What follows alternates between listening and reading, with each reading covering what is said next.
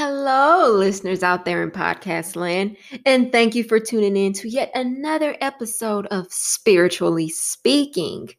Today, we will be getting into the Chariot card, which comes up as number 7 in the Major Arcana.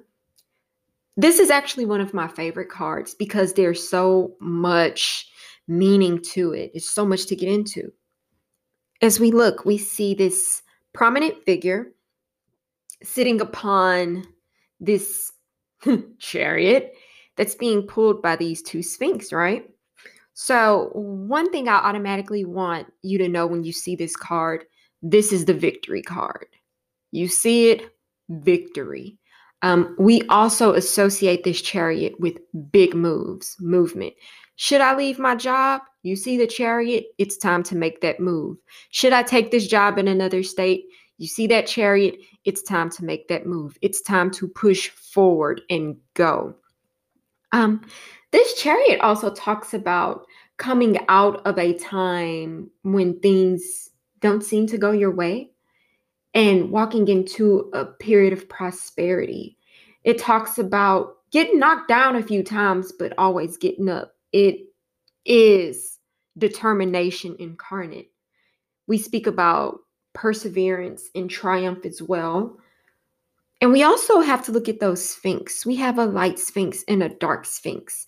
So that's basically saying at any time in our life, we are being pulled in a few different directions. Okay. Even our internal battles, it's typically about two directions. And one of the biggest battles we fight is the battle between good and bad. It's a tale as old as time, right? But it's a little deeper than that with this chariot. The light in the dark sphinx is all about bringing both sides of yourself together in order to be victorious, to become the best version of yourself. It talks about relying on our light and our dark, walking in the light and incorporating our shadow, those things about ourselves we try to ignore. Shadow work and our shadow, that is a completely different topic for another day because it's way too broad to get into right now. But we also look at the city that this person is leaving behind. So it also speaks on not forgetting where you come from. When you go big, you don't forget about your family or the friends and all that supported you. This talks about leveling up in knowledge as well. You'll see that he's under like this draping of stars on this tapestry. And he also has crescent moons on his shoulder. Okay. And I don't know how many of you would notice that it looks like he has a scene of sunshine on his chest. So he knows that he is heading towards a better place. And he has been through a lot and he has been enlightened as well because he has that star upon his head, okay? Um, and this is also just being in control of our feelings and our thoughts. That can go back to those two sphinx at the bottom, pulling those both together, in order to, move forward in an effective manner. We also speak about protection. Now he's up on his perch, and usually when we reach a certain level of prosperity, that comes with envy, And those sphinx are his protectors. They're like, you want to get to him?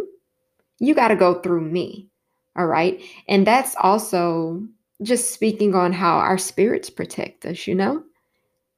So I think that that's one of those things that a lot of people will probably look over or they don't see when they automatically look at that card. It talks about being inspired, being fired up, knowing that things are going to work out one way or another. And this is another card that speaks about hope, being very hopeful and manifesting exactly what you want. That's what we think about when we look at those stars. Anytime you see a star on a tarot card, wishing upon a star, manifesting, calling forth what you want, speaking it into existence. And we also have to think about the masculine and feminine parts of ourselves. And that goes back to those two sphinx at the bottom. Um, this is also a card that talks about playing it straight up the middle. okay? Because you see that it's not necessarily identical on both sides, but if you split this card right down the middle, you would pretty much get the same view, for each of them, okay? So this chariot just talks about taking opposing forces, things that are going in two different directions, holding onto them tightly with your hope, pulling them together and pushing forward to victory. Okay. So, guys, I feel like I say so a lot, but I think that my mind moves fast and I use so as a transitional statement to pull something from all of the chaos and madness and intellect that's flowing around in my head.